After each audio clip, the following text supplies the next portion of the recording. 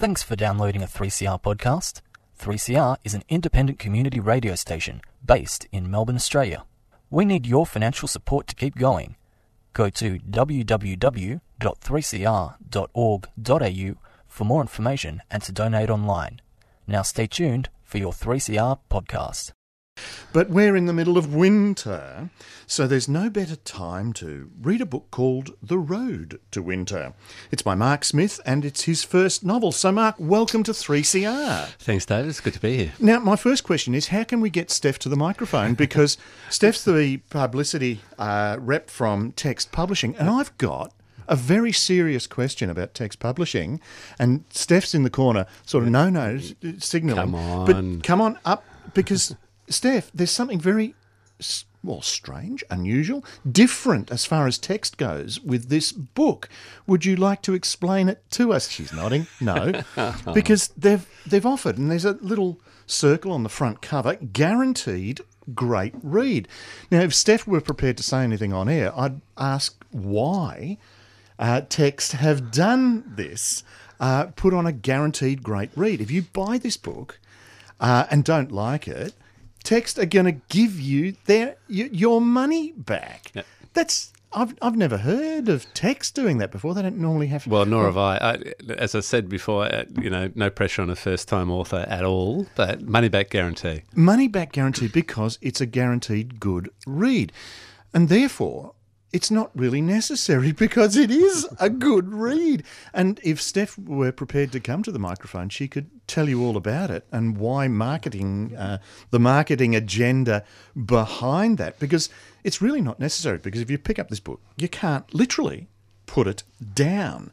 So let's get into the book then, and we're going to sort of pace this gradually because we've got the whole half hour. Excellent. We can do all of this at our leisure, and who knows, Steph may even get to the microphone eventually. She's there on her phone sending messages about how good this interview is and mouthing words at me, some of them invective, but there you go. She's laughing. That laughter was... It's a pretty easy job, this publicist job, isn't it? I tell you what, you don't have to speak. Chaperone them in, sit in the corner. And not speak.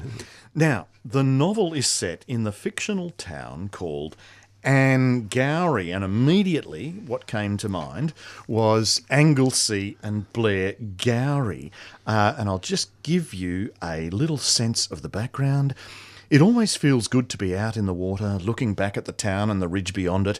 Rowdy prowls up and down the beach, chasing seagulls and sniffing the wind for danger.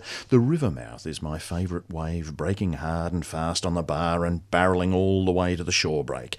I get half a dozen good rides before the sky darkens again and I decide to make my way in. Rowdy's waiting in the shallows and he dances around my legs as we head back up to the platform. I change quickly, the cold wind biting at my skin, and stash my board and wetsuit. With the last of the light fading behind the next big storm head, we make our way back down into the tea trees, Rowdy running ahead of me, eager for the warmth of his blanket in the corner of the kitchen. Typical beach setting. Angourie? Anglesea, Blair Gowrie? Yeah, look, I live on the west coast of Victoria. Funny, how could I work We'd never that out? have guessed, I know. It makes a lot of sense to set your novel in an area you're very familiar with, but it sort of crosses over as well because there is a really famous surf break called Angourie, which is spelt differently, Angourie, up near Yamba on the north coast of New South Wales. And when I was looking for a name for this fictional town, I wanted it to be somewhere that was really recognisable to readers. This could be any small coastal town on the Victorian coast, on the New South Wales coast, on the South Australian coast. But I wanted readers to be able to imagine that the geography of the town that the action's taking place in their own heads as they were reading. Yeah, well, that makes it so familiar to a lot of Australian readers. What about international readers, do you think? Would they have... Yeah, I think so.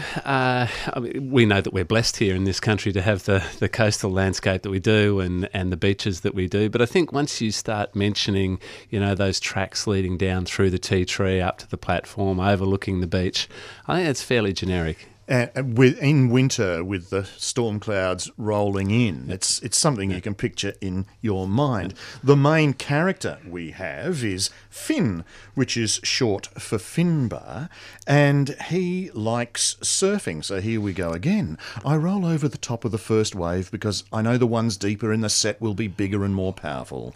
The third one is peaking perfectly, so I paddle straight at it, pivot my board at the last second, dig a couple of big strokes in and feel the strength of it lift and carry me forwards. Now everything is in its place and the earth is back on its axis. There's no virus and no one trying to kill me, no orphan kid battling to stay alive. There's just this wave and me. It's travelled across thousands of kilometres of ocean just to get here, and its journey has almost come to an end. I drop down the wave and lean in towards the face, arching my body to drive off the bottom. The board responds and I feel the power again, like I've been hurled out of a slingshot. Out on the shoulder I dig my rail and plant my back foot to cut back towards the white water. Dad always said that every surfer has a move that defines them. This is it, my signature. The cutback sends out an arc of spray that catches the morning light. You're not a surfer, are you? How did you pick that up? Well, it's the broken finger that Yeah. Look, I've been surfing for a long time. I've been surfing for 40 years, and so it made sense again to bring in something. They say write what you know, but I say write what you're passionate about, and I'm very passionate about that. I'm very passionate about that coastal environment. The other thing is, though, that I'm a great admirer of writers who are able to describe something that most of their readers won't have done, but to have that reader feel as though they can actually understand what it is that this person is doing. And there are a couple of very familiar ones that would come to mind, Robert Drew and Tim Winton, who write about surfing really, really well. But if you think about it in Australian literature, even though we're a coastal dwelling people and we love the beach, surfing itself doesn't appear that much in Australian literature. Really? The actual act of surfing. There's a lot of body surfing and swimming in the ocean and things like that. But more recently, I think Claire Zorn has written a novel that's got a surfer in it. But there are people who are surfers, but actually describing what it feels like in the water, the sensation of it, and the physicality of it is a difficult thing to do as a writer, because most people won't have been in that position, but you want them to understand what it feels like. Because it's one of the attributes of Finn, one of his many that sort of defines him, that sort of independence and freedom of the surfing, and that's something that Finbar is striving for. But you've also got Finn talking strangely. You ever made rabbit stew? I ask Rose Rabshu. She mimics me, smiling.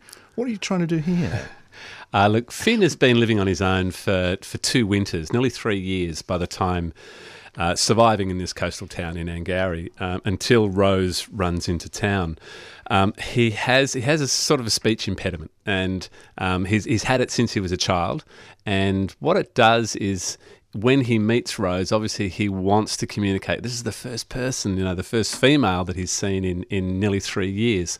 And he wants to be able to tell her his story, but he has difficulty doing it. He speaks in this voice that she describes as being growly. It's a growly voice. Yeah. So he can communicate with his dog Rowdy really well, and I think this is partly where the growliness has come from. But when he wants to tell her that story, there's this communication barrier between them. And what it does as a writer as well is that means that you don't have to dump his backstory, straight away. It comes out gradually as he gains confidence and as Rose is able to start to understand what he's saying. As the narration's going, we understand him. It's only when somebody mimics him that we find out about this speech impediment and this voice. Yeah. Just before we get into, because in that last extract I read there were elements that we'll get into, but just to fill in the background then, we have Rose or Wada, Kaz and Ramage, some of the other characters in this story. Rose and Kaz? Rose and Kaz are sisters, and they are what I've termed in the book Sileys. And Sileys are asylum seekers who, in this not-too-distant future Australia, have been brought in from detention centres offshore and basically sold as slaves at public auctions. And so they were both sold to a couple of farmers, and when the virus hit, they took off on their own, escaped and tried to get to the coast. Sorry, because we're sort of overlapping in terms of we've got the characters and now we've got this futuristic setting with this virus, which you are starting to allude to, and this survival notion. So we perhaps need to get into that as well. We're in the not too distant future, but things have happened. Yeah, absolutely. And I think it's important when you know, whether you call it post-apocalyptic, whether you call it dystopian, it's still got to be recognisable. There've got to be elements that a reader can recognise. And really, the landscape has been changed by climate change. But not to such an extent that it's unrecognisable. The virus has come through and wiped out most of the population and has affected women much more than men. Hence, there being so many men and so few women, and therefore a price on the head of the two escaping girls. So it is as a writer, it's a real balancing act that you need to do, because I didn't want the novel to be about the dystopia. I didn't want it to be about that. I just wanted that as the backdrop to a character-driven novel. So I'm sure there'll be some people who are right into post-apocalyptic dystopian stuff and will say, "Oh, I wish you'd explain that more about what had actually happened." But I just wanted to get it out there, put it aside, and then say, how do these three kids operate in this new world and survive? Yeah. You've also then got the Wilders and Ramage. So that's another group. Who are and what are they? Yeah, the Wilders, Ramage heads a group of men who control the country to the north of the town where Finn is. The town that Finn's in has been quarantined because it was a hotspot for the virus, but Ramage is a ruthless man who is actually captured and enslaved asylum seekers and other kids just off farms who've lost their parents, and he operates out of this town called Longley, and he's spreading his influence across the countryside. You've also got another group out there, a community farm sort of thing. What's going on there? There's a group that have sort of hidden away in a valley, and it's a farming community of about 15 people or so. And they've managed to stay out of the way of Ramage, sort of unseen. They've been self-sufficient in this valley, and it's Finn finds his way to them for a certain reason. Yeah, for certain reasons. Now, you've got this backdrop, and many of these are sort of traditional tropes of survival, the sort of evil group, the community group that, in fact, could become or has the potential to become a bit fundamental in outlook, and the individual sort of thing. How do you make, because they're consistently used in sort of dystopian novels, how do you make it original, therefore?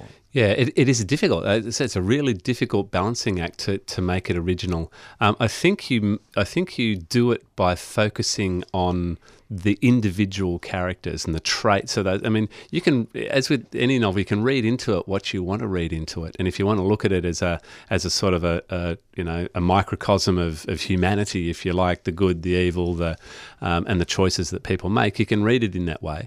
But it's on top of all of that, and I think above all of that, it's a story. It is a story, and it's designed to carry you along. And those things, I think you'll come back to when you reflect on that. So, okay, I can see the way that fits. But my drive was the story. Well, it does drive along, which in some ways gets us to this notion of how you write like this, because right from the outset, we're carried along. First, there's Finn, alone and surviving, and then almost immediately you start to build. So you have the arrival of Rose, and that brings in dangers in and of itself. So what are you trying to build up here? Look, I guess as in the process of writing it, it's not rocket science. It is the hero's journey, and it's a very familiar trope, and I think it, especially for me writing my first novel, my guiding principle was the KISS principle: keep it simple, stupid, and just carry your reader along. I call it an unashamed page turner. And I've written a lot of literary fiction, short stories, and this has elements of that, but the story is what drives it. Well, each chapter is a story in itself in some ways, but then there's a little cue at the end little of it. hook. A little hook. So, by the end of chapter 1, the chapter, you got to help me, she says. Wilders, they're coming, they're tracking me. And so you've got to read the next chapter to find out what's going on. But on top of that, the first thing has been Finn's survival, and then something invades his space. And then it becomes a quest, so to speak. So we have the inciting incident being, the arrival of Rose and the upset of everything that Finn understood as being, the way that he was going to survive, albeit the fact that he was incredibly lonely and he yearned companionship. So that influences his decision then, once this inciting incident occurs, and heads him off on his journey. And basically, one of the things, he's got to protect Rose, but another thing then is that Rose has a sister, Kaz, and he's got to find her. Almost an impossible task in many ways, but he takes it on. Yeah, I think it says a lot about, and I was really, this character, I'm a total pantser when I write. Like, I just make it up as I go along. And by the seat of your pants. By the seat of the pants, yeah. Okay. Yeah.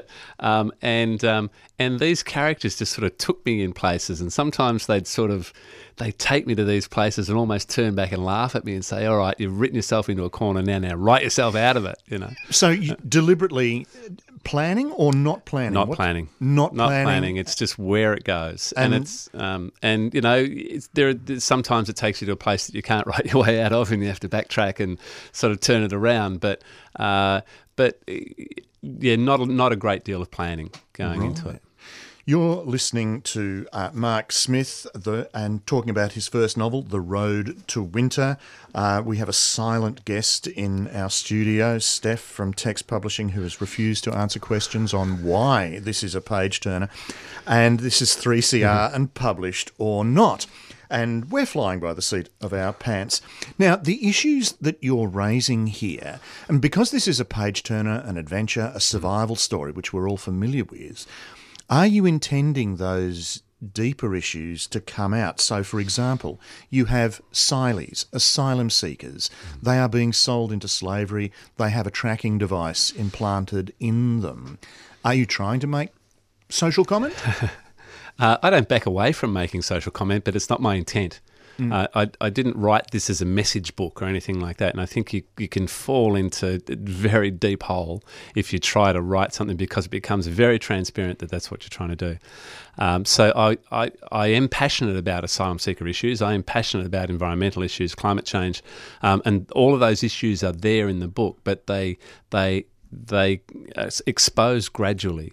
And it comes out through the characters, which is most important. It's not me telling the reader this is what has happened or this is what could happen. It comes out through those characters. Well, there's a parallel taking place here. In some ways, you've simplified an asylum story. That little community is endangered and somebody hands their child over to Finn. And that's the asylum seeker story, although very much simplified and reduced. Yeah, deliberate. It was deliberate. It was that element of chance, of trust, and of then throwing themselves on the mercy of other people, if you like, which is the asylum seeker story. Yes, and something we haven't done terribly well at. Not at all. Addressing, if I might say. Which is interesting because, people who've read this book have, there've been comments like, gee, that's a bit harsh, that what, you're saying that asylum seekers would be brought into the country and sold at public auction. And, to which I answer, well, hang on, we're keeping these people in offshore concentration camps effectively, and treating them appallingly, and yet you take umbrage at this possible suggestion that they could be brought into the country and sold as slaves. Well, slavery is actually a lesser option in terms of what we're actually doing to them. It's plausible. It is plausible, and looking futuristically, it's a slight bending. And what you can do, we're talking about what sort of issues are raised in there. There are issues that people can understand, and then you ratchet them up a notch. and that's where the narrative comes in, and that's where I think the power of the story comes from, is because it's something that's almost believable but not quite, and then what would happen if? Yeah. Well, I mean, given what's taking place in the world today, it's not implausible to have such things happen. No. We're reducing wages for people, and our next slave labour force is already well. Plus, out there. if you look at a country town like Shepparton in Victoria, where which has had a large refugee intake, and they are the people who are working in the abattoirs. They are the ones who are doing the fruit picking, and in those menial jobs. Which for not very good wages, that the sorts of jobs that Australians don't want to do anymore, or we can't attract Australian people to do anymore. You've also got this virus. Now you've got Finn hunting for rabbits, and all of a sudden I'm thinking a connection, the Khaleesi virus and such like. What's going on there? Well, the virus was, again, it's a little bit of a plot device, I suppose. But it is, how did this dystopian world, end up where it is? Well, I sort of thought about, maybe it'd be some sort of really exotic sort of virus. It's just in my mind, it was just a sort of influenza that no one had any immunity to. And that's not really explained in great detail because it doesn't need to be. It's just a virus which has principally affected women, but has wiped out most of the population and led to people fleeing the cities and quarantine towns. So and again, like I said, that's just forming the backdrop for the action. I'm just thinking Zika virus. Yeah. Was that in your mind at all? No, not really. I was thinking more. It's the banal that's going to kill us. I think. It's the thing that we don't see coming. It's not the exotic. I think we can see it coming in terms of we've got reduced immunity with penicillin now to basic bacteria. I mean, the Zika virus. They were talking of cancelling the Olympics. Games. Yeah. And therefore, because of that capacity now in the world for that mass movement of people, which also includes what it was, H1N1, bird flu, and all of these sorts of things. Yep. And it's H.G. Wells, War of the Worlds. The aliens were killed by a little virus. Yeah. We're not that so much immune ourselves as we go.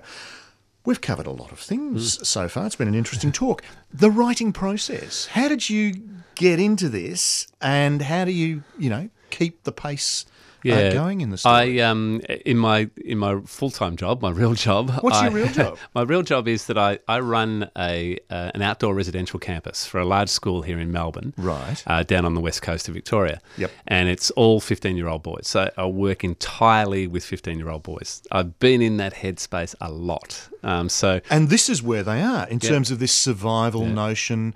I can remember, and I might have been about 15. I don't know if you've read a book, My Side of the Mountain. Yes. The lad goes off, tries to survive. Yeah. What's the fascination and attraction of that for 15-year-old boys? I think it's that test of resilience in a lot of ways. Where my observations of 15, 16-year-olds that I work with is that their resilience is almost being taken away from them. It's been taken away by overparenting and they're not being allowed to test themselves, as individuals, with responsibility for their own decisions. And it's largely because we as adults make those decisions for them because we think we're protecting them. But what we end up with is young people getting to that 17, 18, 19 sort of age group and not having had any experience of risk or responsibility or decision making that's really affected their lives. And suddenly, there they are, they're behind the wheel of a car. Yeah, well, just one little story there. I was walking through a campus with another teacher who was even older than I am, and he pointed to the bike shed and he said, look at that, there were 2 bikes there. Yeah. Years ago, that would have been full. Chockers. The kids would have cycled their way. I can remember cycling to school. I can remember coming off my bike on a rainy day, taking a corner, the bike went one way, I went another, gravel rash. You've got to have those experiences of danger. You do, and it's one of the things that I look back at the difference between my childhood and the childhood that these young boys are having at the moment, and they are worlds apart. And from the time I was 10, 11, my parents were saying, get outside, go, I don't want to see you till dinner time. And you go roaming and adventuring and exploring. And the whole time you are learning by osmosis about risk, about consequence, because you stuff up, you break bones, you do stupid things, you climb trees and you fall out of trees, and all of those things. And you haven't grown up because you've broken your finger. I was just waving that around. He's just waving his little pinky around. Mark broke his finger the other week when he went surfing, climbing down a cliff, and fell down and broke his finger. But it hasn't affected his writing. None whatsoever. No effect. Back to the writing process. What's your regimen, so to speak? My regimen is that it's people ask what's the secret to good writing, and it's just discipline. And no one wants to hear it. It's just hard work. It's just bloody hard work. You've got to sit down and you've got to make yourself do it. And I'm very lucky in that my kids are older now and they've left home, so have more time. I've got access to some fantastic little. My sister owns a little shack down on the east coast of Tasmania that I can just go down to and have to myself for weeks at a time. I can write. I try and write for 2-3 hours in a block, but I can't do that every day. I'm not that disciplined, and I have another job as well, and I need to go surfing and do all the other things that sort of keep me out there and fit. But the process itself, the hard thing about this novel, about writing it, the single hardest thing was every time you come back to it, you've got to find that voice again. And if you can't, you can't continue on. So every time I would sit down at the desk, I'd have to reread just the last section that I'd written, pick up the voice again and get back into that head of the 16-year-old boy. Because also you've got the acknowledgements page where it all laid out, and therefore this book has been through several drafts, so that process would happen again and again and again. Yeah, that's right. It's like, I always think it's like, I liken it to, you run a marathon and you get to the end of the marathon and they say, oh, you better go back to the start again, and you go through again, and then you go back to the start again and you go through again. And it is a collaborative process because you've got to have people that you can share the writing with and who will give you genuine, honest, critical feedback. It's useless giving it to members of your family. Don't bother. Just give it to the people that you trust. And probably my big learning about that was don't give it to other writers. Give it to readers, because other writers are writing. They don't have time to read your manuscript. I'm working on their own. I'm just wondering if they'd be jealous. No. I've got a fantastic group of friends who are writers, and we're all seen to be sort of emerging at the same time at the moment, which is great. And I do get feedback from them, but I can't expect them to sit down and read a whole manuscript. I wouldn't do that to them. Yeah, it would be a little too much. But yeah, how many drafts then would you have gone through? Tough. I finished the first draft in 10 months, and then I probably did another 4 drafts before I submitted it. So it took about 18 months altogether from go to woe. Yeah, and I'm just wondering then, a sequel? There is a sequel, and I've actually got a USB in my pocket, which has this the third draft of the sequel. So right, because there's a hook at the end in the last chapter, as if the quest, in a different shape or form, has to continue. Yeah, it's actually I'm lucky enough to have a 3-book deal with Text, so I'm not sure whether it will extend to a trilogy or not. But which brings us back to the silent person in this interview. In terms of, will Text be then offering a reader guarantee on the next book? And Steph's just shrugging her shoulders. Thank you for coming in today, Steph. You've been a great bonus. And Mark, thank you for coming in. The book is called The Road to Winter by Mark Smith. And if you hadn't guessed, Text Publishing, and it's a great read, a guaranteed great read, or your money back. So thank you one and all for listening, and we will head out now.